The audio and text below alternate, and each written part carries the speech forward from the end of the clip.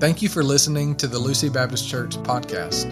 To learn more about us or to find other sermons and resources from us, visit our website at lucybaptist.com.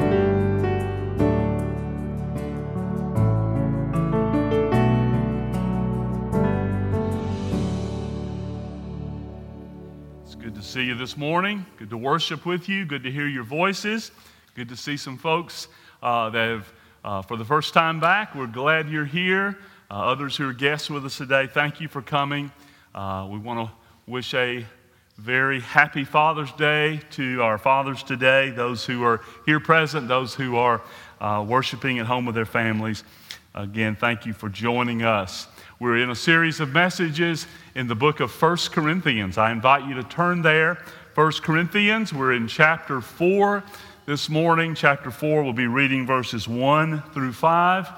We're preaching a series. We've entitled this series from 1 Corinthians, The Gospel-Shaped Church. We're seeing as we go verse by verse through this wonderful epistle in God's Word about how God designed for the health of this church and our churches today that we're to be a gospel-shaped church.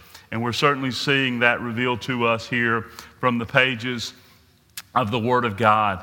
With your copy of God's Word there, 1 Corinthians chapter 4, I'll be reading this morning verses 1 through 5. The Word of God reads, "This is how one should regard us as servants of Christ and stewards of the mysteries of God. Moreover, it is required of stewards that they be found faithful. But with me it is a very small thing that I should be judged by you or by any human court. In fact, I do not even judge myself, for I am not aware of anything against myself, but I am not thereby acquitted. It is the Lord who judges me. Therefore, do not pronounce judgment before the time, before the Lord comes, who will bring to light the things now hidden in darkness and will disclose the purposes of the heart. Then each one will receive his commendation from God." And from this passage today, I'll bring a message entitled, The Ministry of a Shepherd. Let's pray once again. Father, we have been blessed this morning to be in your presence together with your people. We thank you for the joy of worship together as the body of Christ.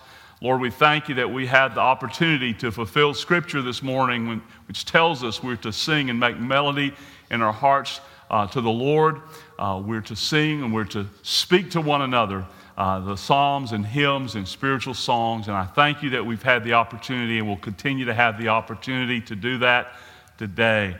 We thank you, Father, for the Word of God. We believe and trust and know that it is inspired by the Spirit of God, that it is not only inerrant, but also sufficient for every need that we have. Lord, spoken, and as today, as we see it, spoken by the Spirit of God to our hearts. And Lord, we know it applies and is relevant for today, Lucy Baptist Church, our church family. So God, we ask now for the work of your Spirit to enable us to understand, to rightly divide the word of truth, to faithfully proclaim the truth this morning. We also pray for the work of your Spirit in the hearers of your word. Enable them to understand, to receive the word today. You know where every heart is, where every life is that is listening. You know the heart need of every person here today. Father, you know those, Lord, as our church family that need to receive this word today, just to be reminded of the ministry of their shepherds, their pastors, whom you've called here, but also their responsibility to respond and to pray for and to see what that responsibility is. Also, Father, to apply the principles in this passage to all of us as believers, as we are all accountable to you and will one day stand before you. So speak to us today from your word. Father, you also know the hearts of those today who have not yet responded to you in repentance and faith. We ask that you do a work in their hearts today, that they will hear the gospel. And Lord, we know that faith comes by hearing, and hearing, Lord, by faith. We pray that you will enable people to see and to respond to the recognizing their sin, to turn from sin, to trust in Christ.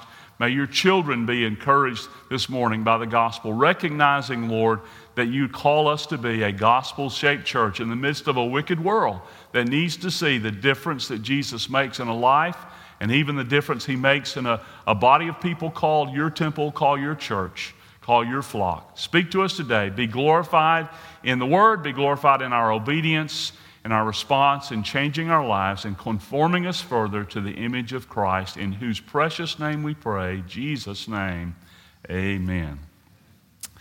In his autobiography, economist Kenneth Galbraith relates an incident that took place in his home with their housekeeper, and just demonstrating how loyal she was to their family. Her name was Emily Wilson.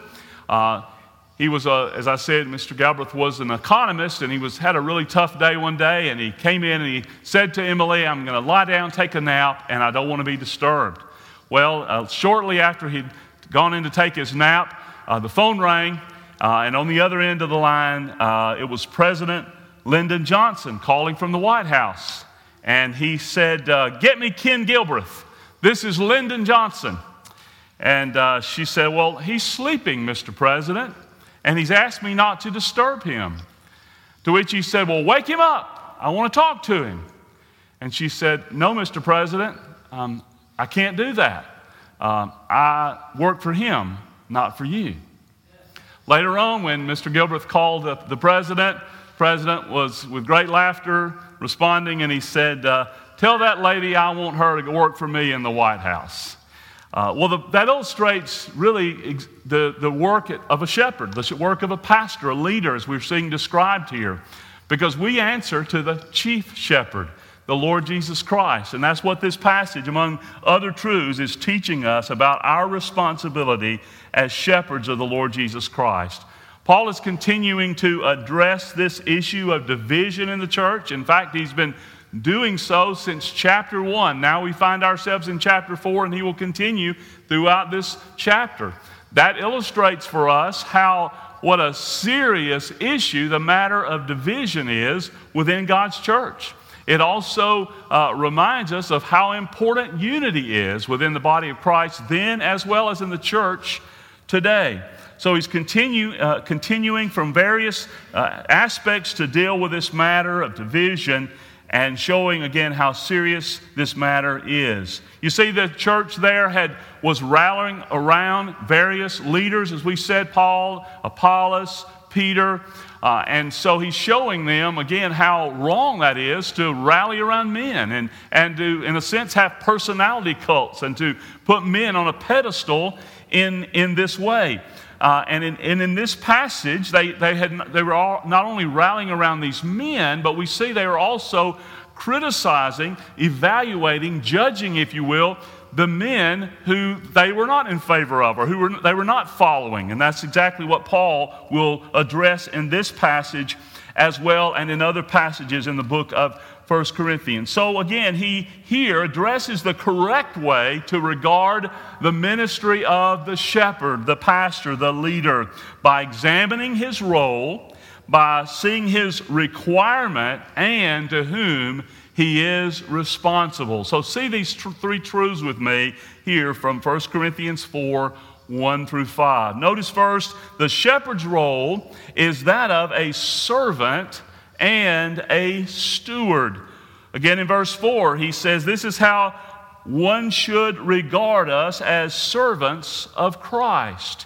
This is not the first time in 1 Corinthians that Paul has talked about these leaders being servants of Christ. The first time back in chapter 3, verse 5, Paul said, "What is Paul? What is Apollos? Servants of Christ." The word servant there is the word diakonos, from which we get the word deacon or minister or servant. We said then it literally means through the dust. It was a word that described a table waiter. But here Paul uses a different word when he calls them, when he says one should regard us as servants of Christ. This word is huperetes, which literally means under rowers or galley slaves. You've seen the pictures, no doubt, of ships, these large Roman galley ships that on the bottom level of the ship, 3 levels of the ship, you've seen those pictures of ships with oars coming out of the side of them. Well, those were manned by galley slaves. The galley slaves was considered the most menial position that a servant or a slave could inhabit or could fulfill. And that's exactly the word that Paul is using to describe he and the other shepherds, leaders in this church and in any church. Again, servants of Christ. In Luke chapter 1, verse 2, from the very beginning there, Luke uses this word when he describes ministers of the word. So he says we're servants, we're galley slaves of Christ, indicating there that we answer to Christ. Our master is Christ. In the galley there of that ship, there would be one person who would be the master, who would give the orders to them to row in unison with one another. He said we're rowing in unison to the call of the Lord Jesus Christ. He is our master. We are his slaves. Now again, Paul is not using this terminology to demean the office of pastor or apostle, as was Paul, shepherd, but again to describe how foolish it was, how, if you will, ridiculous it was that they were treating these men like celebrities. He said, we're just galley slaves.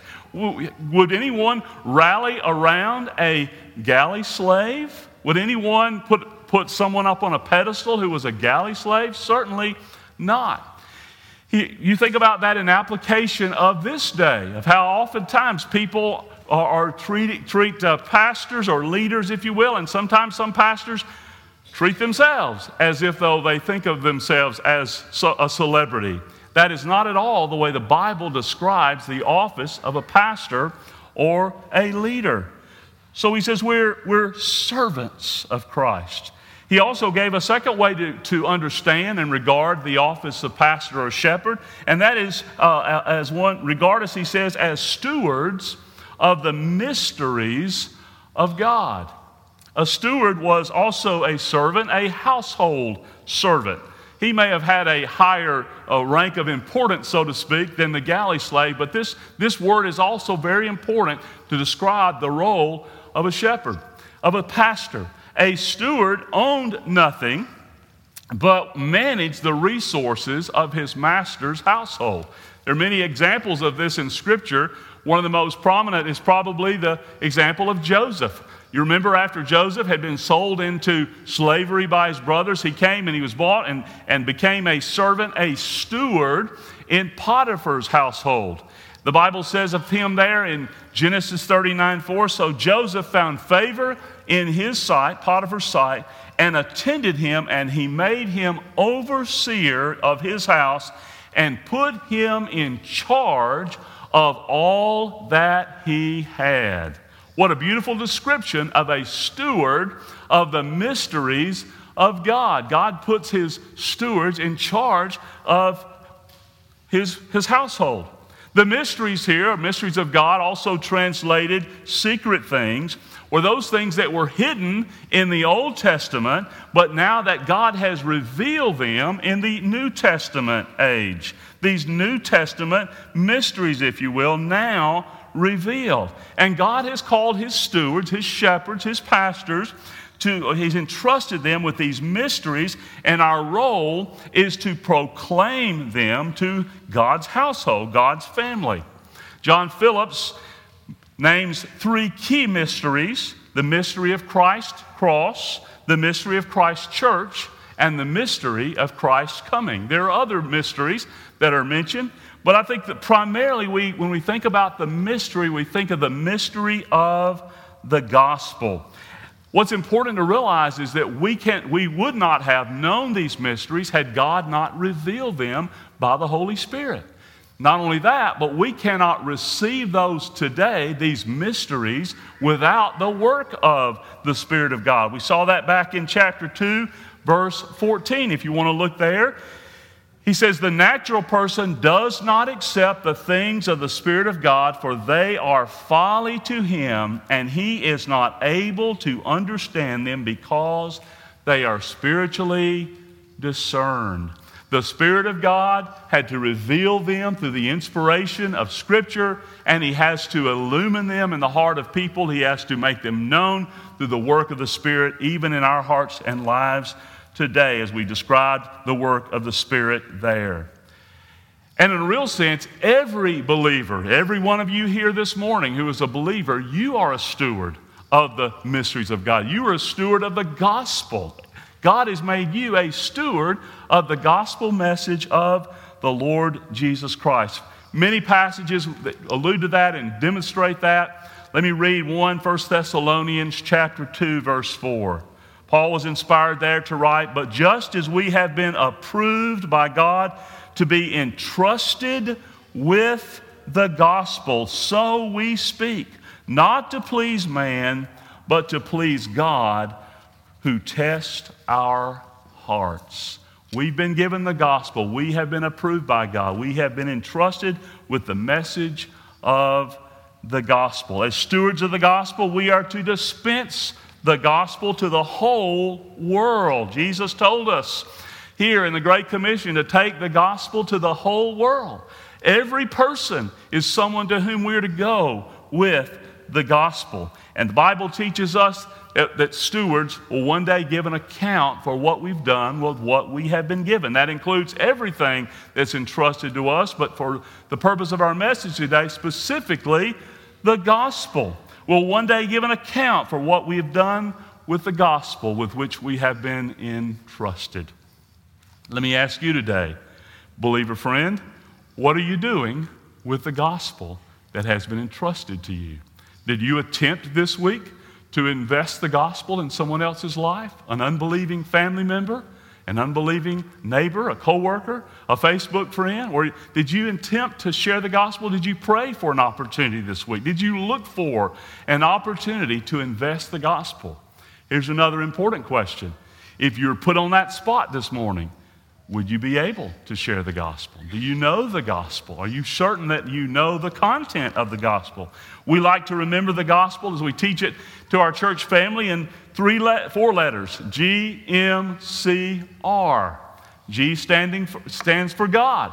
The Bible teaches us from the very first verse of Scripture that God is our creator. In the beginning, God created the heavens and the earth. And he goes on to describe how God created humanity. He created us, ultimately. And we are all accountable to him. And every person is accountable. And everybody needs to understand in hearing the gospel that they too are accountable to God and will one day stand before him. The M stands for mankind. The Bible teaches us that every human being, every person among mankind is a sinner. And we have all sinned, Romans 3:23 said, and fall short of the glory of God. And all are deserving of hell. Romans 6:23 makes that clear. The wages of sin is death and has passed upon all people because all have sinned. The C stands for Christ. Jesus, the Lord Jesus Christ, came and died for sin, for sinners. He became our sinless substitute. Our sin was placed upon him, and he died for our sin. But the good news of the gospel is that he rose again the third day. He's alive right now. Jesus lives. But how do we respond to that? Not enough just to know those things. We must respond. The Bible teaches us that the biblical response to the gospel is repentance and faith. Repentance and faith. Acts 20 and 21, we'll see in a few moments, but the word there tells us that we must respond in repentance, turning from our sin, and faith, turning to Christ, putting our faith and trust in him. Have you responded to the gospel? Are you here today as someone who may not have responded to the gospel? You've never experienced repentance and faith, and perhaps you've not even really heard the gospel. Then we pray today that God will speak to your heart and that you will respond, that you'll hear the gospel, receive the gospel. Our prayer for you is that the Spirit of God will open your spiritual blinded eyes to see and understand and respond. And we want to say to you, we're available to you following this service today. It's Father's Day, but nothing is more important than where you're going to spend eternity. And we want to have the joy of sharing the gospel message, and we are fully available to you following this service this morning to help you know more in understanding of the gospel. But then I want you to see, second, that the shepherd's requirement is faithfulness. Look at verse 2. He says, "Moreover, it is required of stewards that they be found faithful." Not only we see here the master of a house entrusted to this steward his life.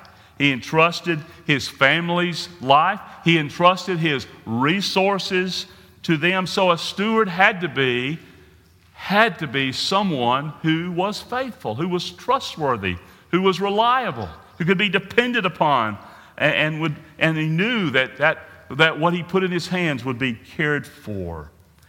Well, we as stewards have the joy and the responsibility to be faithful with what God has entrusted to us, the message of the gospel, the message of the Word of God.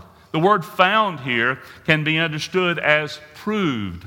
Expositor's commentary says the Lord looks at the person's ministry as a whole, as one picture, expecting to find the servant faithful in all his ministry.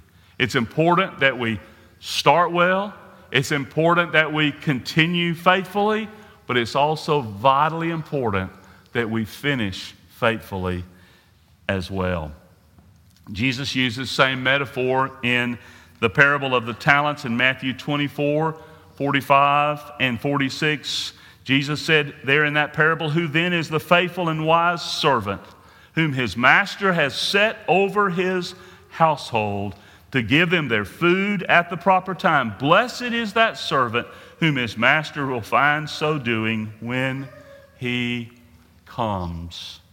Jesus, the shepherd, the chief shepherd, has entrusted us with his message.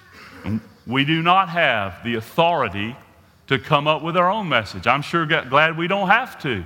But he has entrusted us with his message.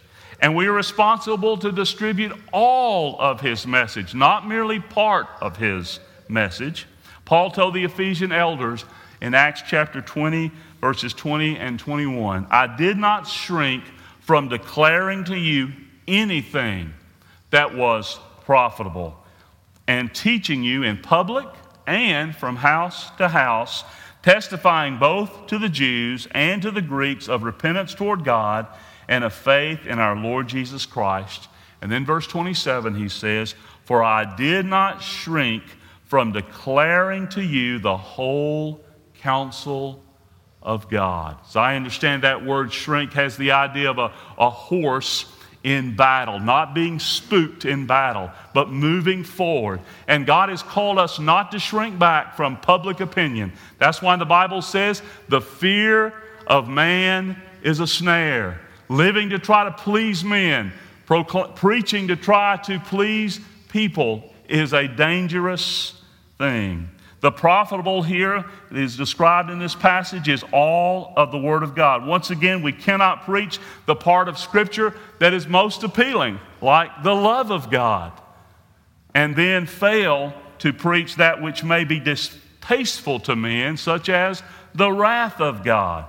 We do not have the authority to preach a different message, and we do not have the authority to preach a partial message. To do either of those things, dear friend, would be to be unfaithful as a steward that God has made us as shepherds of the Word and of the flock of God, and stewards of the grace, the principles of God and the gospel of God that he's given to us. He could say this, Paul could say in Acts chapter 20, verse 26, "I am innocent of the blood of all." Wow, what a profound statement. How could he say that?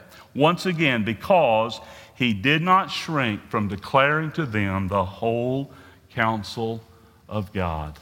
You say, "Well, how do we pray for you, Pastor? How do we pray for our pastors?" You pray for us that we will not shrink from declaring to you the whole counsel of God. Paul admonished Timothy in 2 Timothy 2:15, "Do your best to present yourself to God as one approved, a worker who has no need to be ashamed, rightly dividing the word of truth," cutting straight, if you will, the word of truth. Jesus told a parable in Luke 19, a story there of a nobleman that gave 10 of his servants, representing all of his servants, a mina, which amounted to which was an amount of money that amounted to about $20. He went to the far country and to receive a kingdom, and he told them, engage in business until I come. He returned and called each of them to give an account for what they had done with the mina he had given to them. Some were more fruitful than others. Some bore more interest and were more effective, if you will, in what had been given to them. But each of them who was faithful, though some may have been more fruitful, but was still commended and rewarded and given more responsibility and more to invest. One of them, however, we're told, buried that mina and again questioned the goodness of the nobleman. And that one was called a wicked servant. I believe this parable, because again it's speaking of something all of his servants had received, speaks of us as believers, speaks of us as the church. Jesus picturing the nobleman there who's gone to receive a kingdom and is going to come again. And the Bible says we're going to give an account to him of what we have done with the gospel. And again, our desire to share the gospel, to invest the gospel, is an evidence of our relationship with him. No desire to share the gospel is an evidence of a lack of relationship with Christ, as we see here illustrated in this parable. So once again, I ask, are you engaging in the business of investing this gospel in others? Are we, as your pastors and leaders, being faithful in investing this gospel that has been entrusted to us? Third, I want you to see the shepherd's responsibility is to the Lord. Notice that in verses 3 through 5. Not only were some exalting Paul or others, depending on who they were coming under there or who they particularly liked best, maybe because of his preaching style, maybe because of his personality. Some had better personalities, no doubt, than others, just like we're all very different. These pastors were very unique and different. But not only were they putting some up, but in the process of doing that, they were putting others down. Sounds kind of like politics, doesn't it? And so they were putting one up and putting the other down. And so they were judging or evaluating their ministry and saying what they didn't like about it, and acting as if though they were the judge, they were the one who had the responsibility of evaluating their ministry. Notice verse 3. Paul said, but with me it is a very small thing that I should be judged by you or by any human court. Now, Paul is not being arrogant as if to say, I don't care what you think about me. That's not really the spirit, so please don't get that idea in what you're reading here. Nor was he really saying in the big scheme of things but he was really saying that your judgment of me is not what is really important, nor really what anyone says in the human court, if you will. Because he knew how fickle, if you will, and again, how inaccurate people's opinions can be. Now, you probably can only imagine what it's like sometimes to be a pastor. And when if you're in a place of responsibility, either as a husband or a father or a dad or a mom or a worker, you know what it's like to have various people that want you to do various different things. Imagine having a church full of people where everyone considers themselves to be your boss. And they think that this is how it should be done. This is what you should be preaching. This is what you should be doing. This is how you should conduct your ministry. This is how you should dress. All these various kinds of things. Imagine what that might be like. Well, Paul was facing some of that, obviously, as people were judging his ministry. Then he went on to, the reason he didn't take that seriously is ultimately, of course, because he stood to the Lord. Jesus was his boss, if you will. Jesus is the master. He's the chief shepherd to whom he answers. Notice that he goes on to say, I do not even judge myself. Now, Scripture teaches us that we should examine ourselves. He's not saying we never examine our hearts, our lives, or our motives, but he knew that even his own judgment of himself could be inaccurate.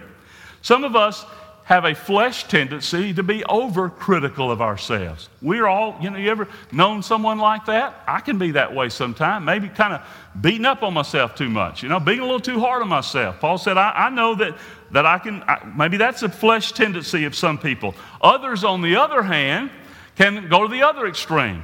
Be too quick to justify themselves. Be too quick to defend themselves or to feel okay about themselves. You may have heard about that pastor who was riding home one day and he felt with his wife and he was feeling really good about his message that day. He was thinking, man, I felt pretty good about that today. And he was just kind of waiting for his wife to affirm his preaching. Maybe nobody else had. And so he was waiting on that. And she wasn't saying anything, so he kind of wanted to help her out a little bit. So he said, honey, I just wonder how many really good, faithful preachers of the word that there are today. And she said, there's one less than you think. Sometimes we need that, don't we? We need to properly evaluate ourselves because we can overly evaluate ourselves. So Paul said, again, I do not even judge myself. Notice in verse 4, he says, for I am not aware of anything against myself, but I am not thereby acquitted. It is the Lord who judges me. So Paul is saying, I'm not really aware. As far as I know, I've been faithful. As far as I know, I've been a faithful galley slave. I've been a faithful steward of these mysteries that God has given to me. As far as I know, I've been faithful to preach the gospel and the word of God, and that my message and that my motives are pure. But he said, I'm not thereby acquitted. In other words, my judgment on myself doesn't really matter either. It is the Lord who judges me. And the right thing for us to do, and I say this to us as pastors, but I say it to all of us as believers, is to ask the Lord to evaluate our service, even now, to reveal to us any wrong motive. I knew a pastor who said anytime anyone criticized him, even if he knew that that person's motive was wrong, or even if he knew that his criticism was harsh and wrong, he'd go to the Lord in prayer and he would say, Lord, is he right? Is he right? And so he wanted the Lord, and we need to have that spirit and that attitude. But Paul is saying, my judgment in myself doesn't matter. It is the Lord who judges me. Jesus is the one who evaluates me and who determines if I'm faithfully carrying out my ministry, because we are responsible to Jesus. It is to him that we report, and he is the one that we desire to please. Notice what Paul says in verse 5 as we continue to think about the one to whom he is responsible. He says in verse 5, therefore, do not pronounce judgment before the time, before the Lord comes. The construction of the verb here indicates that he's saying, stop pronouncing judgment. That's exactly what they were doing. They were acting as if though they were the ones to whom Paul was answerable, and that they were evaluating the faithfulness of his ministry, the faithfulness perhaps of the other shepherd leaders in their church. But he's making it clear that when the Lord Jesus comes, all of us are going to stand before him. We're reminded that this is not a judgment to determine whether or not we're believers. That is determined here on earth in regard to our response to him, whether or not we repent of our sin and place our faith in Christ. This is, as we've already seen in 1 Corinthians 3, this is a judgment of works. It's a judgment of ministry, and specifically he's talking about the faithfulness of the pastor, but the Bible teaches us all believers will stand before Christ. 2 Corinthians 5:10 says, for we must all appear before the judgment seat of Christ, so that each one may receive what is due for what he has done in the body, whether good or evil. We saw there in 1 Corinthians 3:10-15 how our works will be judged by fire, the spiritual quality of our works, and whether they will stand for eternity.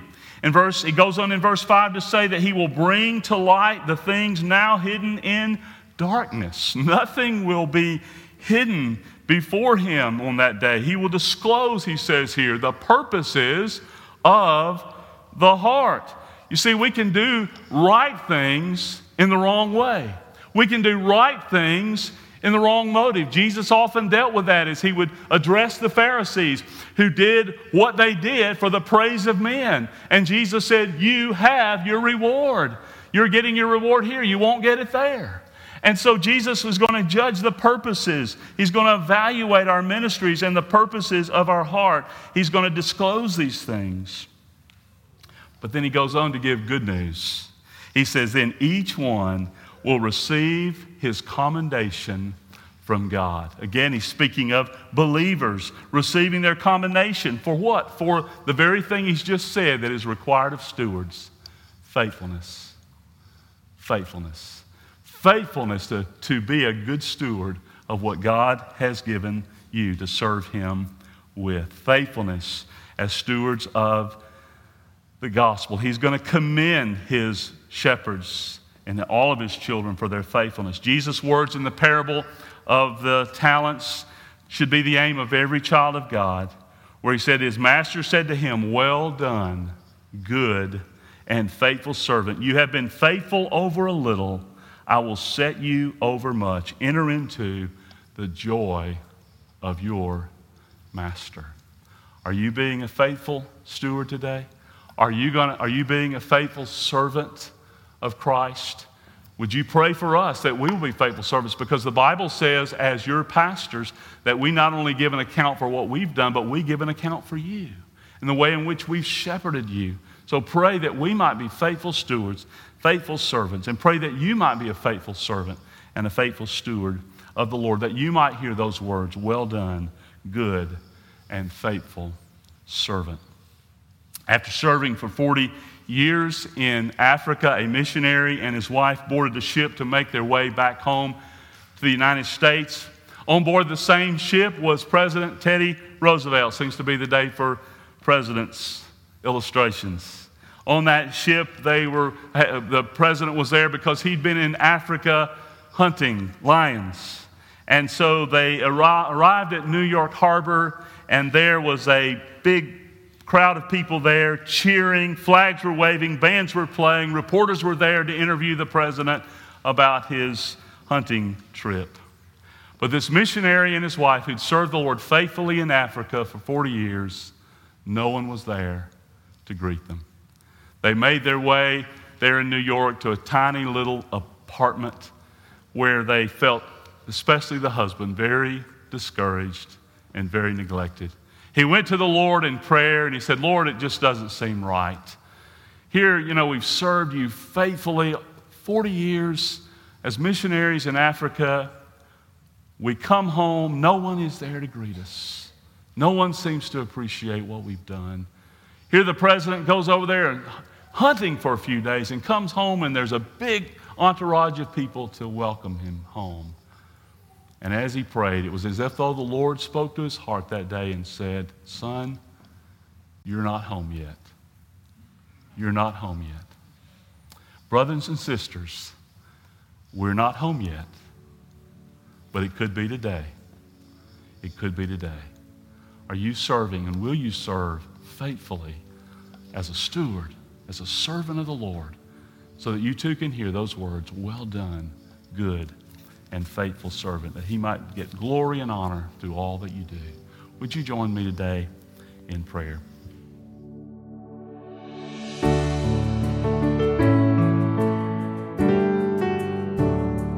If you found this message helpful, check us out at lucybaptist.com, where you can find other resources or learn more about our church. We hope and pray that this message has helped you grow in your knowledge of God and in your relationship with Him.